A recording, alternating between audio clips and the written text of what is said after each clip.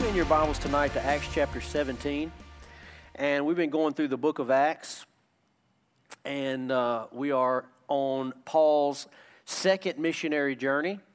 And so let's see if we have that map of the second missionary journey. Shane, maybe you can put that up for us.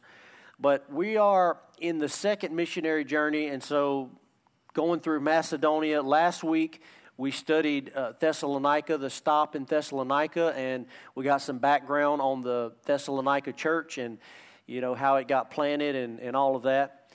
And so that gave us that was very brief, but it gave us insight into it. One of the things that was interesting about that to me is we really didn't get much about Thessalonica. It was but yet we have two epistles in the New Testament, you know, 1st and 2nd Thessalonians to that church. And those are two of my favorite epistles. If you read, I love 1st and 2nd Thessalonians because it gives such a clear explanation about the return of Christ. And in 1st Thessalonians, he explains the coming of Christ, and then there seemed to be a little bit of confusion, so he writes another letter to clear it up even further. And we get all this awesome information about the return of Jesus and what it's going to look like and what to look for and what has to happen first and all kinds of things like that. So two wonderful epistles, but the planting of that church seemed very small, a small section in Scripture. And then if you look at the information that's there, really, it just looks like they actually had a lot of trouble in Thessalonica. It doesn't look like they had any kind of big fruit. You know, we don't even get a lot of big players. We hear about this one guy named Jason. But other than that, we don't get anybody's names. It just tells us, well, you know, some Greeks believed, not a few of the leading women believed, and that kind of thing. But they had a lot of trouble from the Jews. And so it was kind of this mixed bag, right? They had a little bit of fruit, but then they had also this big problem. There was a riot. They got kicked out of town. You know, Jason basically got sued almost, and it was just this whole thing.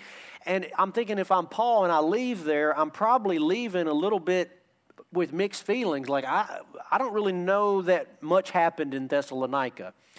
And then, of course, we get 1 Thessalonians, 2 Thessalonians, and then on the other side of it, you know, centuries later, you go, no, there was a great work there, and it had a lot of fruit. But how many times do you feel, or can we feel like that, where it's like, well, I feel like God's asking me to do this, and I don't really know if there's just a tremendous amount of fruit. You can't always see that. You know, you can't always see from the results. You can't always judge it by the results of whether God was asking you to do it or not. Sometimes God's asked you to do things, and you don't always see the immediate fruit that you would love to have or that you would like to have. And so sometimes you're just obedient, and you plow, and you work, and you dig, and you do what God's asking you to do, and you don't get too focused on the fruit of it. Because if you get too focused on the fruit of it, then you're being led by the fruit, and you're not being led by God. And sometimes God will ask you to do something that you don't necessarily see the point of it or the fruit of it right away. Sometimes you don't see it right away.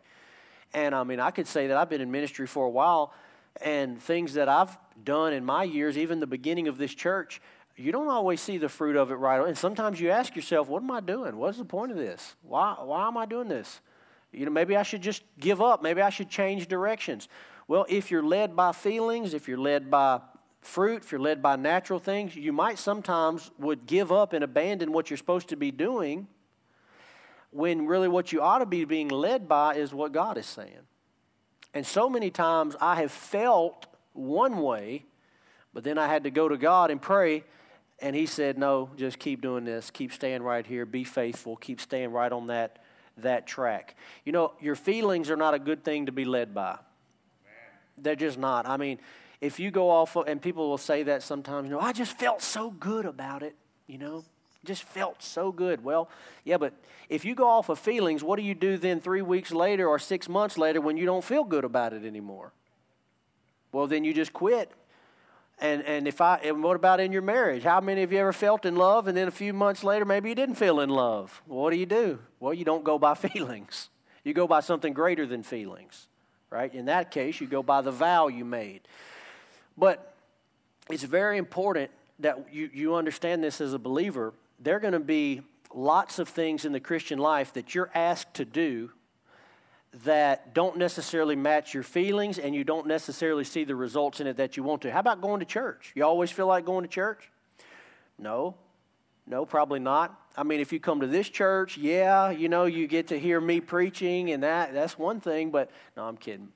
But no, you don't always feel like going to church, but you don't go based on your feelings. What about going to church and not always seeing the fruit in it? Can that happen?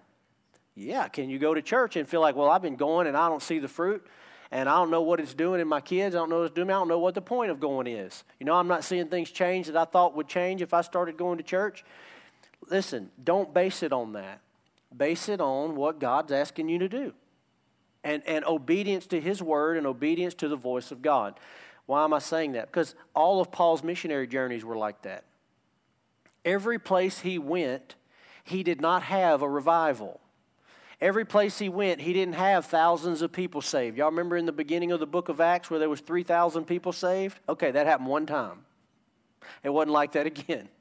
Everywhere else he went, it was difficult. There were challenges. Sometimes there was fruit, sometimes there wasn't.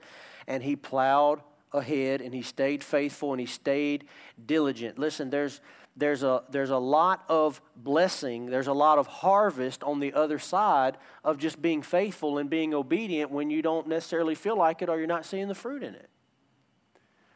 And if you don't learn that early as a Christian, if you don't learn that early as a Christian to bypass your feelings, because what does the Scripture say? It says that the just shall live by faith, that we walk by faith and not by sight. And what he's saying is a lot of times what you're seeing, your sight, could tell you something completely different than what you ought to be doing. If I just look at things, I go, well, this is what I'm seeing. Yeah, but the just don't live by what they're seeing. The just don't live by sight. They live by faith in the Son of God. So Paul had that faith, and as he's going on these missionary journeys, he goes, yeah, I may go here, have some fruit. I may go to the next one, have some fruit. Then I may go to 3 cities and have no fruit. And that was part of this, okay? So you don't even see a tremendous amount of fruit in Thessalonica in the beginning, yet we know that church ended up being very, very powerful. So we're leaving Thessalonica now, Acts chapter 17, 10. I'm going to read the whole section first, and then we're going to go through it slowly and break it down a little bit. Okay, so Acts 17, 10 through 14. They're leaving Thessalonica. The brothers immediately sent Paul and Silas away by night to Berea, and when they arrived, they went into the Jewish synagogue. Now, these Jews were more noble than those in Thessalonica. They received the word with all eagerness, examining the Scriptures daily to see if these things were so. Many of them therefore believed, with not a few Greek women of high standing as well as men. But when the Jews from Thessalonica learned that the word of God was proclaimed by Paul at Berea also, they came there too, agitating and stirring up the crowds. Then the brothers immediately sent Paul off on his way to the sea, but Silas and Timothy remained there. So this is all we have. This is just 4 verses about the next city called Berea. And we don't have any more information about Berea other than just these 4 short verses, but it seemed like they had some fruit there. Okay, so let's break it down, each verse. Number 1, the brothers immediately, this is verse 10, the brothers immediately sent Paul and Silas away by night to Berea, and when they arrived, they went into the Jewish synagogue. So here again, we have the same strategy that we've been seeing over and over again, right? We talked about this last week. Paul would go into a city, and what? Y'all could probably say it by now if you've been coming. He would go into a city, he would find the Jewish synagogue, he would go in and he would begin to reason with these believing Jews, and he would say, look, you believe in the Old Testament, you believe in Yahweh. The Old Testament prophesies about a Messiah. Well, Jesus was the Messiah. Let me prove it to you from the Scriptures. So that was his strategy, even though, you got to kind of scratch your head and wonder because it doesn't seem like it always works out too well for Paul with this strategy. But that's where he starts. He starts with the Jewish synagogue and he goes from there. Verse 11, now these Jews were more noble than those in Thessalonica. Whatever that means. Not exactly sure what that means.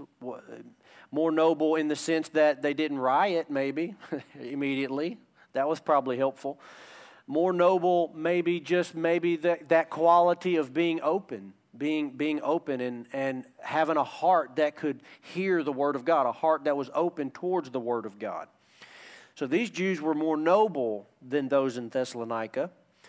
And then we get some information kind of why. It says they received the Word with all eagerness. In other words, there was a hunger there. There was a hunger for the Word of God. And, you know, I've seen this in my time in ministry of preaching the Word, what it feels like to preach to people that are hungry for the Word and to preach to people who are not hungry for the Word. I've certainly felt that experience. You've probably felt that experience in your own life if you ever tried to give advice to somebody, and somebody who's open to advice and somebody who's closed up to advice. You might as well just zip it because you're just talking to a brick wall. If they're closed, it doesn't matter how good what you have to say is. If they're closed to it, you're not getting through. You're just blowing hot air. There's nothing going to be accomplished through it. Well, it's the same with the Word. And I'm going to show you that in a minute from this parable that Jesus gives in Matthew 13. But the Word of God is restricted in its effectiveness based on the hearer, based on the heart of the hearer. That is why in any church service, no two people are going to receive the Word just alike. In any church service, the Word of God may be there to change your life, and it may change and impact one person, and another person it just bounces off like it was nothing. They're yawning, looking at their watch, looking at their phone, getting up to go grab coffee, getting up to go to the bathroom. The Word of God's having no effect on them because their heart, for whatever reason, their heart is not in a condition to receive that Word. And, you know, when I was young, this didn't make any difference to me. It didn't make any difference if a person wanted to hear what I had to say or not. My advice was good. My opinion was good. And whether you wanted to hear it or not, it was going to happen one way or another. And even though you could tell people were closed off, you know, you just think, well, if I just explain it just right and I pry hard enough, I'm going to get it in there and it'll get through. But then as I got older, and some of you are laughing because you already know, when you get older, you realize, no, if that door's not open, I'm not wasting my time. I'm not wasting my breath. If you don't want to hear what I have to say, go live with the consequences of it. It doesn't make me any difference. And I'm not even sure that's the right attitude, but that's how you feel sometimes. But the point is that it's the same way when you preach. When you preach, you have people that are different places. Even in this just small room tonight, everybody's at a different place. In their receptiveness of the Word, in their faith in the Word, in their, we'll use the word he used here, eagerness. Eagerness versus what? Eagerness versus apathy. Eagerness versus complacency. Eagerness versus indifference. See, the way that you approach the Word depends on what you get out of it. And you could hear literally, you could hear the most anointed, best preacher ever with the most revelation possible and get absolutely nothing out of it, depending on your heart. How do I know? Because they did it to Jesus. Jesus, the Son of God, God in the flesh. You're never going to get more revelation, never going to get more anointing, never going to get more power attached, and yet he would preach sermons, and there were hard hearts in that crowd that would condemn him, rebuke him, reject him over it. So the Word, nothing wrong with the Word, nothing wrong with how it was being delivered. That wasn't the problem. The problem was on the heart, on the soil end, as this parable is going to tell us. So, but before we get to the parable, just continuing to read this, he says, now these Jews were more noble than those in Thessalonica. You might find, some people might find that strange to hear. Like, what was it about Thessalonica and Berea? What was the difference? You're telling me you had a group in Thessalonica that all of them, or most of them, their heart was hard. Then you go to Thessalonica and just most of them are open to the gospel just as a group. They're just more open. Well, I mean, I've been to states, cities, even countries that are like that. I mean, in Alexandria, for example, there's a spiritual climate. And I could talk to you about what makes that up. You know, we have certain very heavy influences in this city, whether you look at Catholic, Baptist, you look at the roots, you look at where everything comes from, you look at church splits, division in churches, you look at a lot of things that play into it. people that have been saturated with the word for generation after generation, but they never were doers of the word, and so they became immune to it. You could look at a lot of different factors, and based on that, you could say there's a certain climate in Alexandria towards the word that's not necessarily the same when you go somewhere else. I've been to other countries, for example, South American countries, for example, where they just didn't have that, and you bring the word, and it's like a sponge. It's like you could say the littlest thing, just read a couple verses, and people are crying, just ready for more, just hungry, eager. Well, that's a different climate, isn't it? It's a whole different climate, and everywhere you go, it just seemed like all the people were like that. And after being in Alexandria, ministering in a while, same thing. You start to get a feel for this is the climate in the area. I lived in Tulsa, Oklahoma for a while. I went to college in Tulsa. Same thing. I could describe the climate that was in Tulsa. In Tulsa, you have the biggest churches in the world. You got 10,000, 12,000 member churches, 15,000 member churches. People that, went to church, and it was almost like they went to Disney World. When they show up, between the gyms and the lights and the campuses, and that just like you go, it's like going to Disney World, and that's how they were raised in church. Well, that creates a certain kind of Christian. That creates a certain kind of climate. Not even saying it's good or bad. I'm just saying it creates a climate, and that's what you see here. Why is that important? Well, it's important for a lot of reasons. Even if you're not a minister, okay, but you're just a Christian, you're gonna recognize this. You're gonna recognize a group of people that maybe they're open to the gospel. And when they're open to the gospel, you need to go through that door. You need to take that advantage. Maybe God's opening that door for you at your work or in your family or in your friend group. And then you may have another group, and I think people make mistakes with this. I think spouses can make mistakes with it. I think parents can make mistakes when that door's not closing and you're just trying to shove it in. I'm going to pry it open and shove it in. Whatever it takes, I'm going to shove it in. Well, that turns people off to the gospel as well. So there's wisdom here. And part of it is in knowing, is the ground ready? Is the soil ready for the word? So, for example, most of the time I go anywhere outside of the church, I never, ever, ever, ever, ever try on purpose to let anybody know that I'm a pastor. I don't like to do it because the moment they find out that I'm a pastor, is one of two reactions. One, all of a sudden they get super holy and spiritual. And now, I'll have people, look, this just happened the other day. My son even laughed. He said something to me about it because we were somewhere and somebody found out I was a pastor and they said, oh, yeah, man. And we started talking. I was like, yeah, I go to church a lot, man. I do. I go to church a lot. I'm like, that's just a weird thing to say. But they find out. And then on the other end, then on the other side, they start, if they're not a Christian or they don't have any religion, then they start feeling insecure and bad. And, oh, man, I was smoking when you came up, or I already cussed 5 times, since we've been talking, and now I just find out you're a pastor, and then it's weird. So I don't like people to know I'm a pastor. I just want to talk to them first and to find out, let it be natural. Let it find out and use that wisdom. But so here it says that these were more noble than in Thessalonica. That's a comment about the character of their heart and how open they were to the word. They received the word with all eagerness, examining the scriptures daily to see if these things were so. So they didn't just take Paul at his word, but they dove in to the word. They pressed in. They fought to find it out, to study it. And so this is a different type of soil. This is not what he found in Thessalonica at all. So let's look at what Jesus said about this. This is a parable, Matthew 13:18. And many of you know it. You're very familiar. It's the parable of the sower, parable of the seed and the soil. This was the parable that Jesus said, if you don't understand this parable, you won't understand any of the parables. You got to understand this one first. This was the foundation to all the other parables. And it's a long one, so we're not going to read it all tonight. Basically, he gives the parable in the first part of the chapter, and he explains that there's 4 types of soil.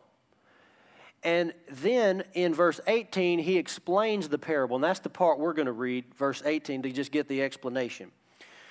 So he says, the parable of the sower. When anyone hears the word of the kingdom and does not understand it,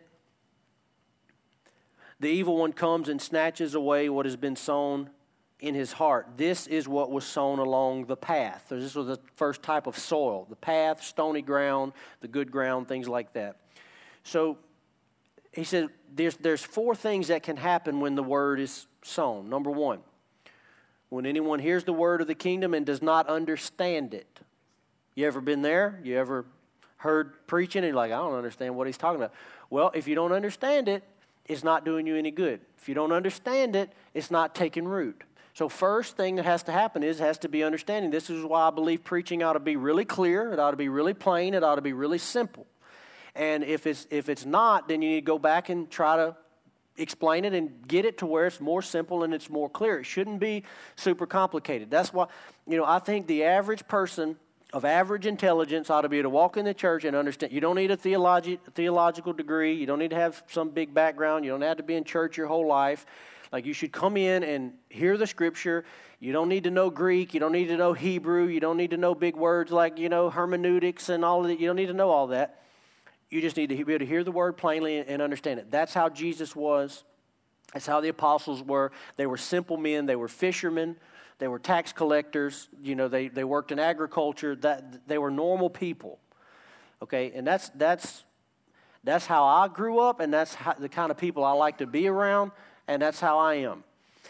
And if anybody tries to make it where it's just so complicated and you can't, I don't think that it has to be that way. So first of all, when anyone hears the word of the kingdom and they do not understand it, this is the first obstacle. Okay, if there's no understanding, if it's not clear, it's not going to take root, and it's not going to do any work in anybody's life. This is what was sown along the path. Verse 20, as far as what was sown on rocky ground, this is the one who hears the word and immediately receives it with joy, yet he has no root in and of himself. He endures for a while.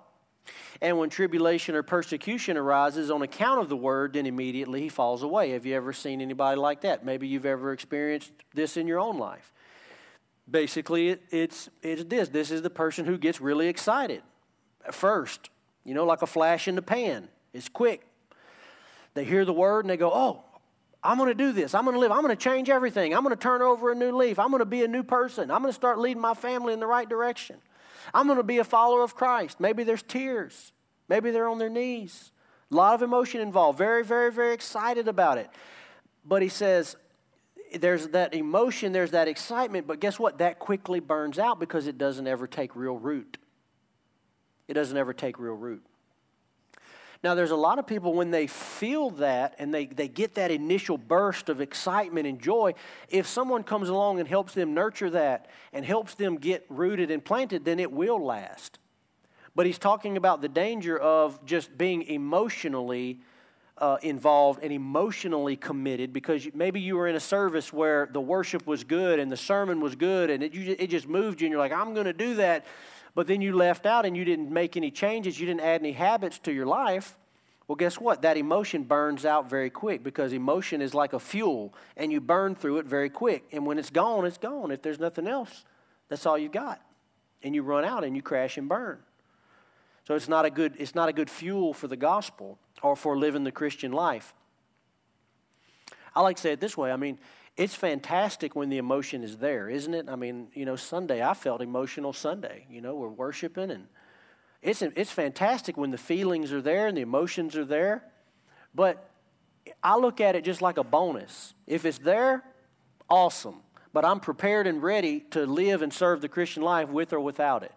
In other words, if I'm feeling dry, if I'm feeling, I want to quit, I'm still getting up to pray, still reading the Word, still showing up to church. I don't need the emotion to do it. And I love it when the emotion is there. But when it's not, it's just like marriage as far as I'm concerned.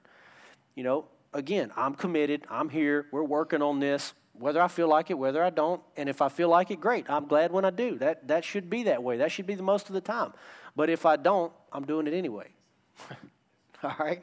And I don't know if a lot of people think like that or not. Because I don't think they do, because I talk to them and go, well, I fell out of love. I go, what difference does that make? I mean, I fell out of love. Well, so? Was that in the vows? I didn't read that. I'll do all this as long as I'm still in love. The moment I fall out of love, I'm leaving your butt. If anybody ever said that at the altar, you better turn around and walk away. I wouldn't marry him, I'll tell you that. No, I fell out of love. So, I mean, fall back in love. Do the work to fall back in love. I don't know what to tell you. You made a vow, stick with it. And that's how people do God too. You see, if we live in a culture where the divorce rate is through the roof, don't think for one second if people are walking out on their spouse that they're not going to walk out on God. I mean, if you can't be committed to a person in a relationship and to a marriage through difficult times, same thing with God. You're gonna walk away from God too. And this is exactly what he's describing here. He said they got excited, they felt a lot of emotion, they made a lot of big commitments, made a lot of big plans in the beginning, and then it burned out. So he said, as far as what was sown on the rocky ground, they hear the word immediately, receive it with joy, but it has no root and endures for a while. When tribulation or persecution arises on account of the word, then immediately falls away. In other words, the moment they find out that this is a little bit more difficult than I realized, the moment there was any trouble, any difficulty, I go, whoa, I didn't sign up for this. I thought when I started serving God, everything was going to get better.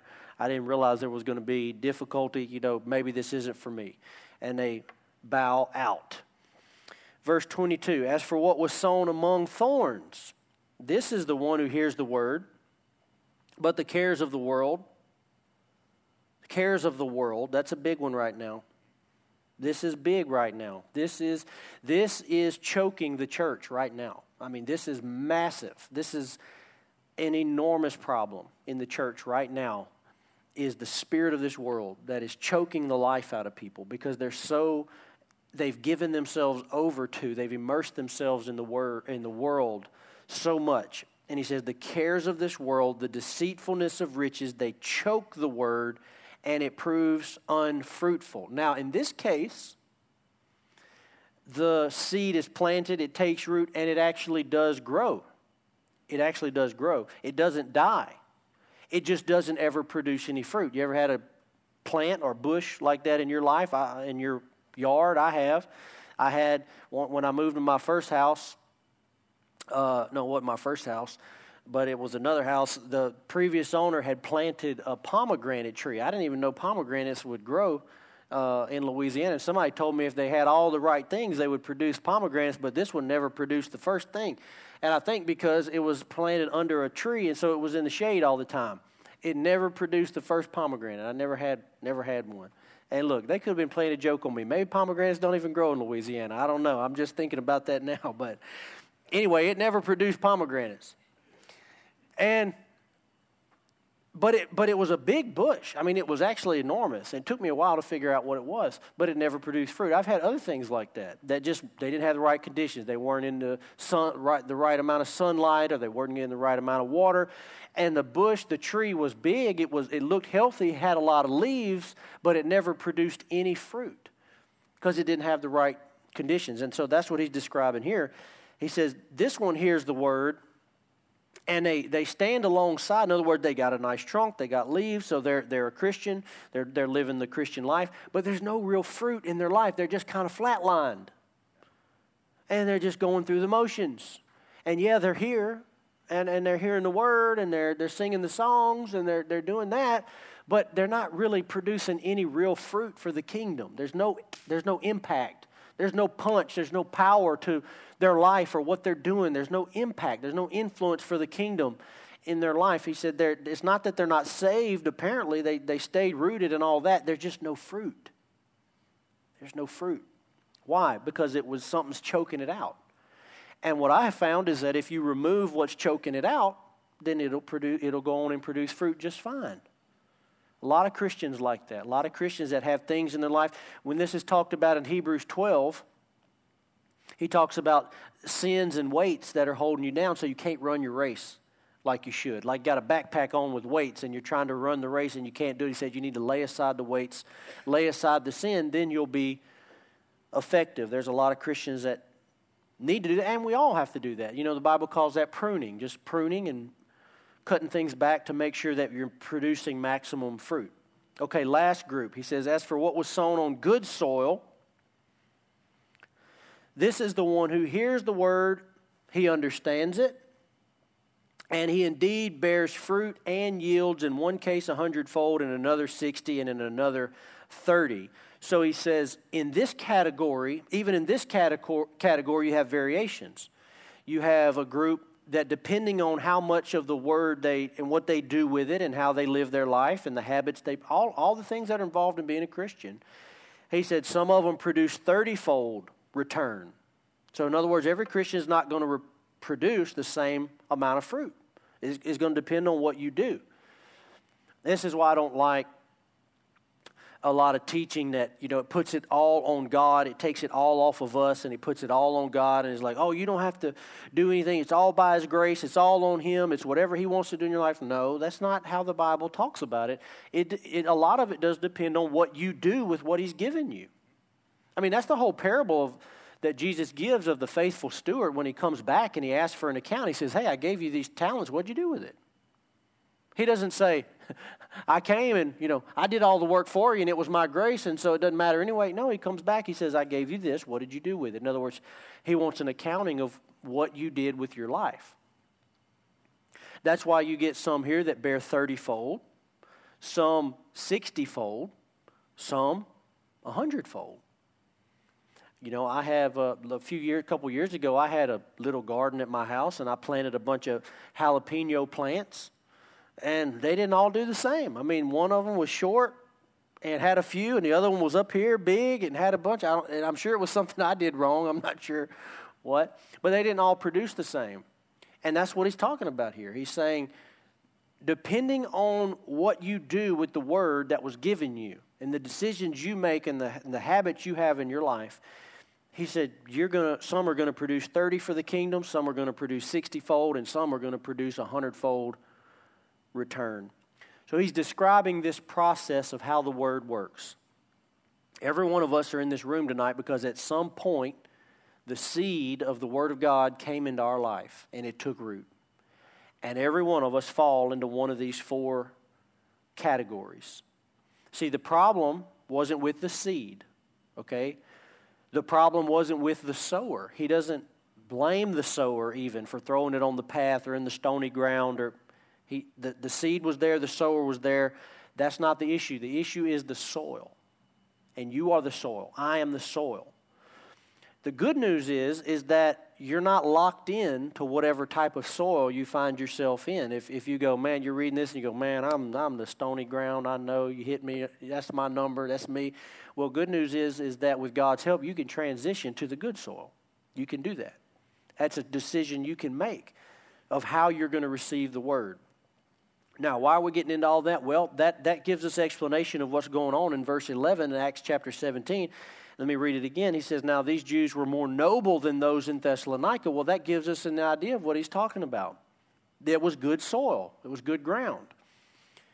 They were more noble than those in Thessalonica. They received the word with all eagerness, examining the scriptures daily to see if these things were so. And so they had some good fruit there. Verse 12, many of them therefore believed, with not a few Greek women of high standing as well as men.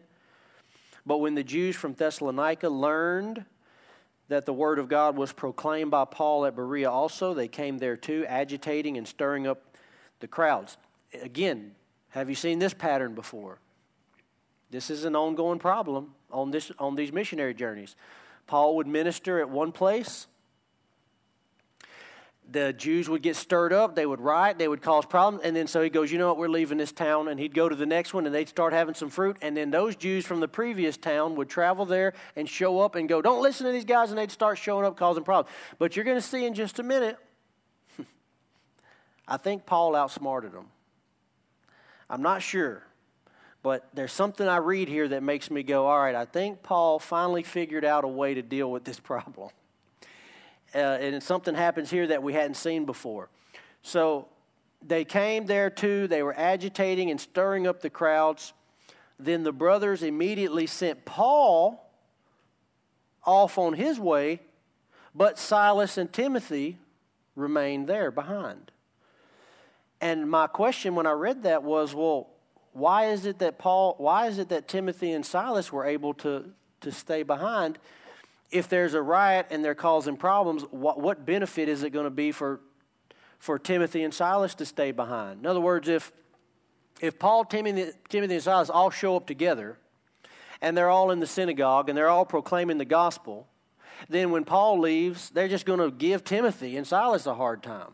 Well, what good is that going to do? Timothy and Silas aren't going to have any fruit there because these guys are just as hard at them as they were at Paul. So some theologians had speculated maybe this was the point where Paul started to change his strategy, that maybe, and we don't see this from the word specifically, so this is just speculation, but maybe Silas and Timothy were not involved right at first. They were more in the shadows.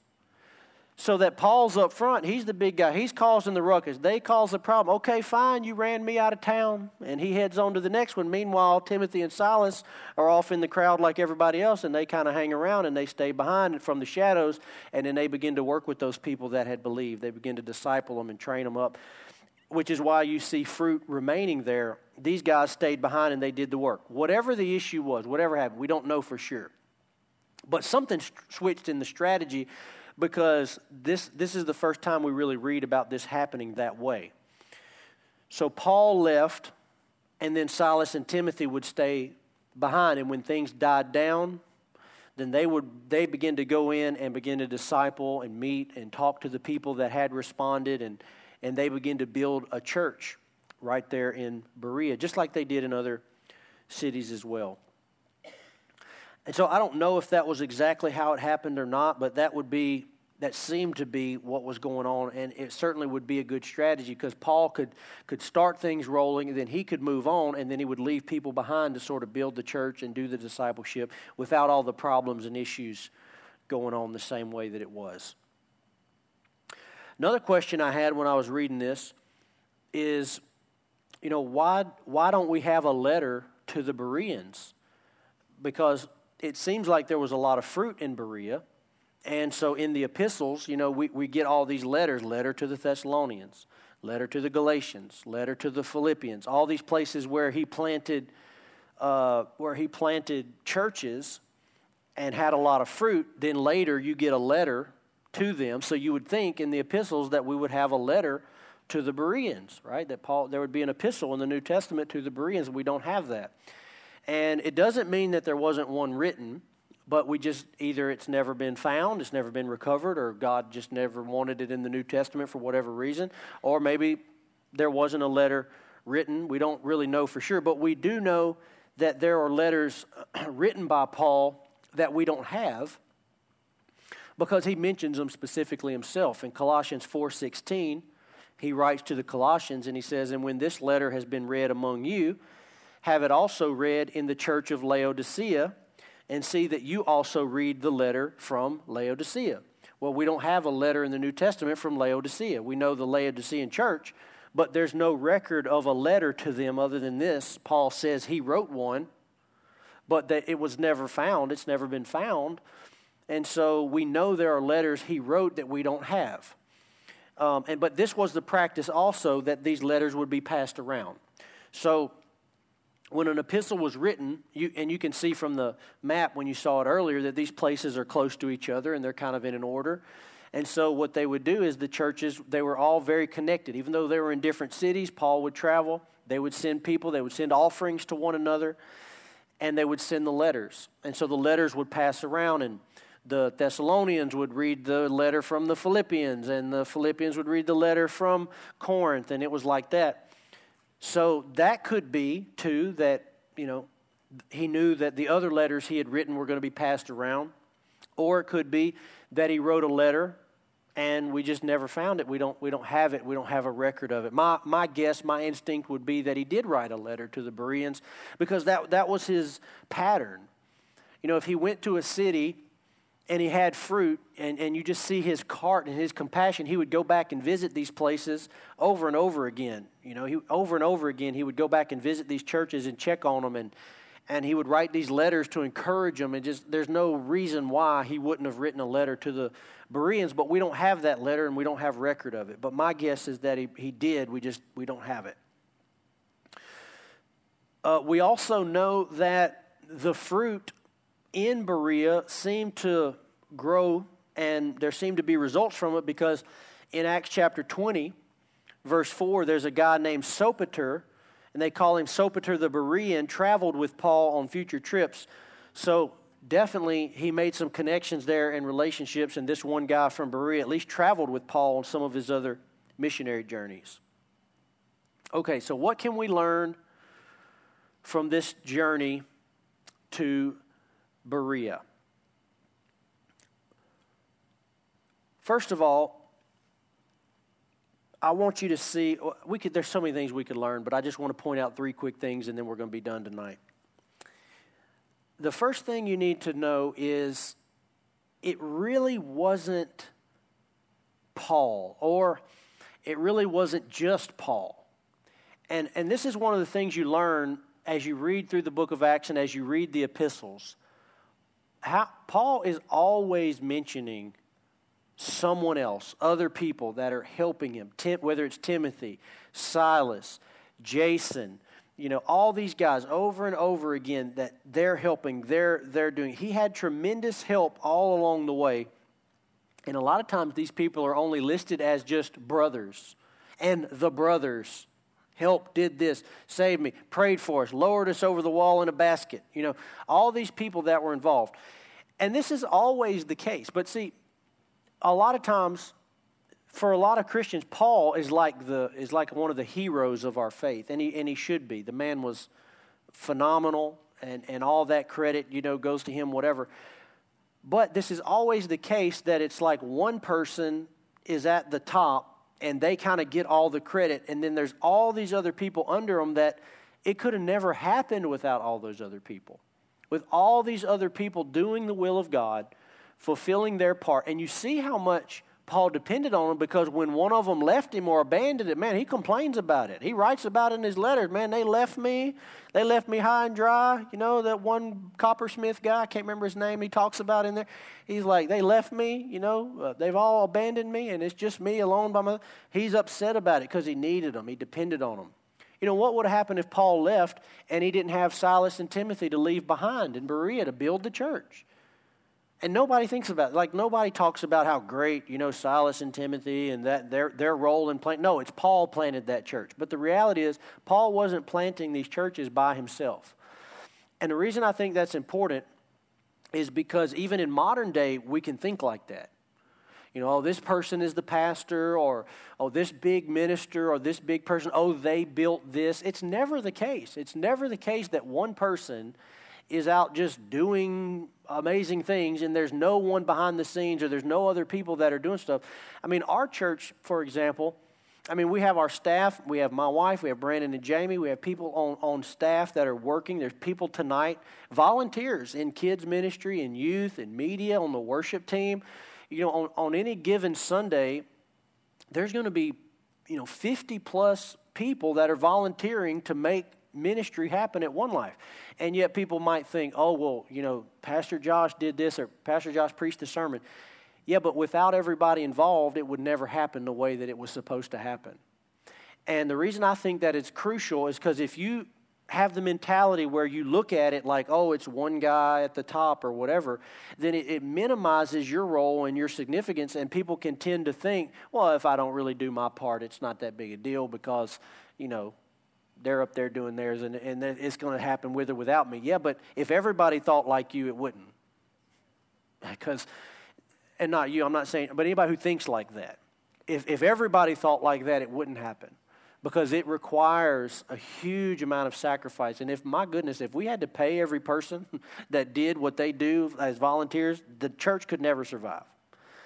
There's so many people that give of their time and sacrifice of their time. I'm talking hours every week to make sure that the kingdom of God goes forward. In other words, like, they've latched on to the vision that God's given us as a church. Not the vision God's given me, the vision that God's given us.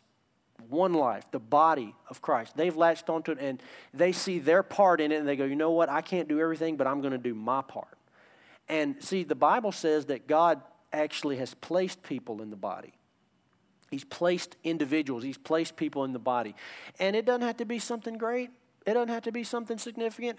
Our volunteers in the kids ministry, they volunteer once a month on a Sunday, once a month on a Wednesday, That may not seem like a lot. It makes all the difference. It makes all the difference. And man, if somebody can't follow through or can't do it, it leaves a hole. And somebody else has to step up and fill it. So the body has to work together to do what we do.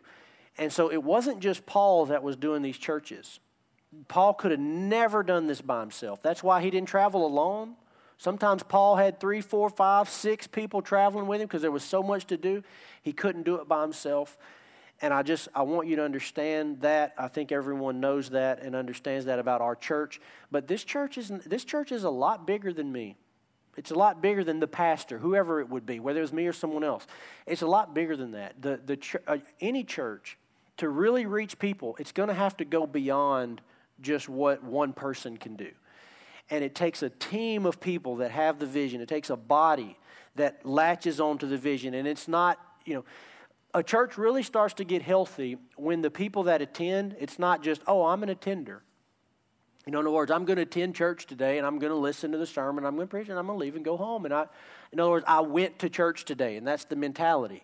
A church really starts to get healthy when the people that are coming realize, wait, this is my church, and I have something to do with how the service goes today.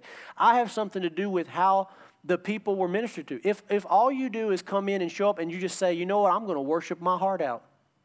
And I'm going to pray. During worship, I'm going to pray for the service. I'm going to pray for people that are in here that maybe are sinners and lost and need Jesus. I'm going to pray for pastor. I'm going to pray for the worship team. Just that is way different than just coming as an attender, So the body, this is a family. Our church is like a big family, and everybody has their little part to do. And you might think it's small, and that's fine, but the small is better than nothing at all. So it's very important.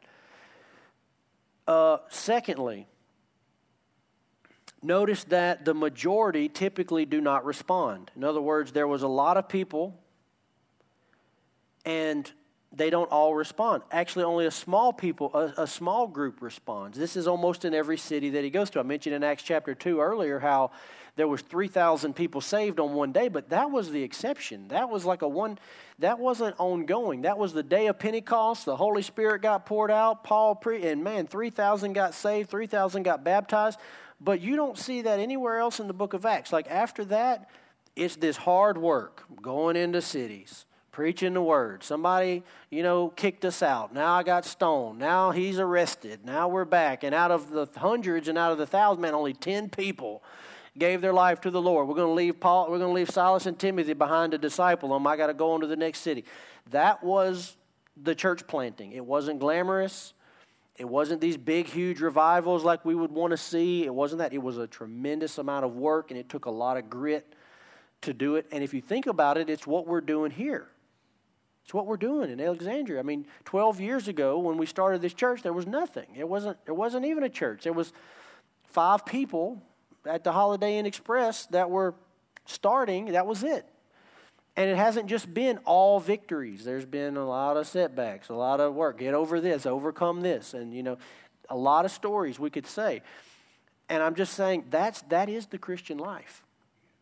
It's not all victories. It's not, as we would want it to be. It's not always 3,000 saved in a day. More likely, often, the majority do not respond. This is even what Jesus said in Matthew 7. He said, enter by the narrow gate, for the gate is wide and the way is easy that leads to destruction, and those who enter by it are many.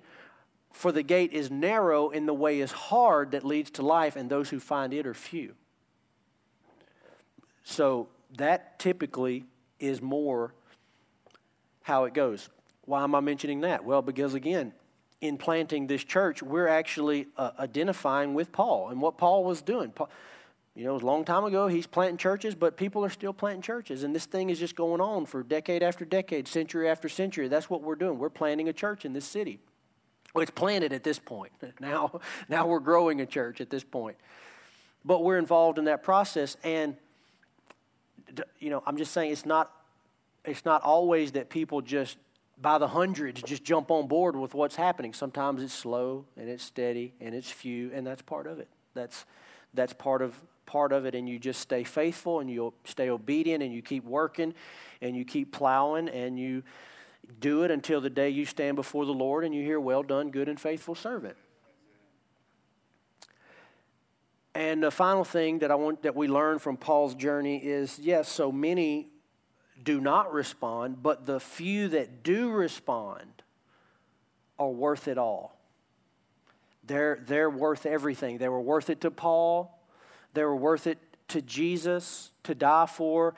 The ones that do respond, that's who we're after. We're not worried about the people that don't respond. Not that we're not worried for them, but we pray for them. We hope they come to the Lord, all that. But I don't focus on that. The fact is there are a lot of people that do respond.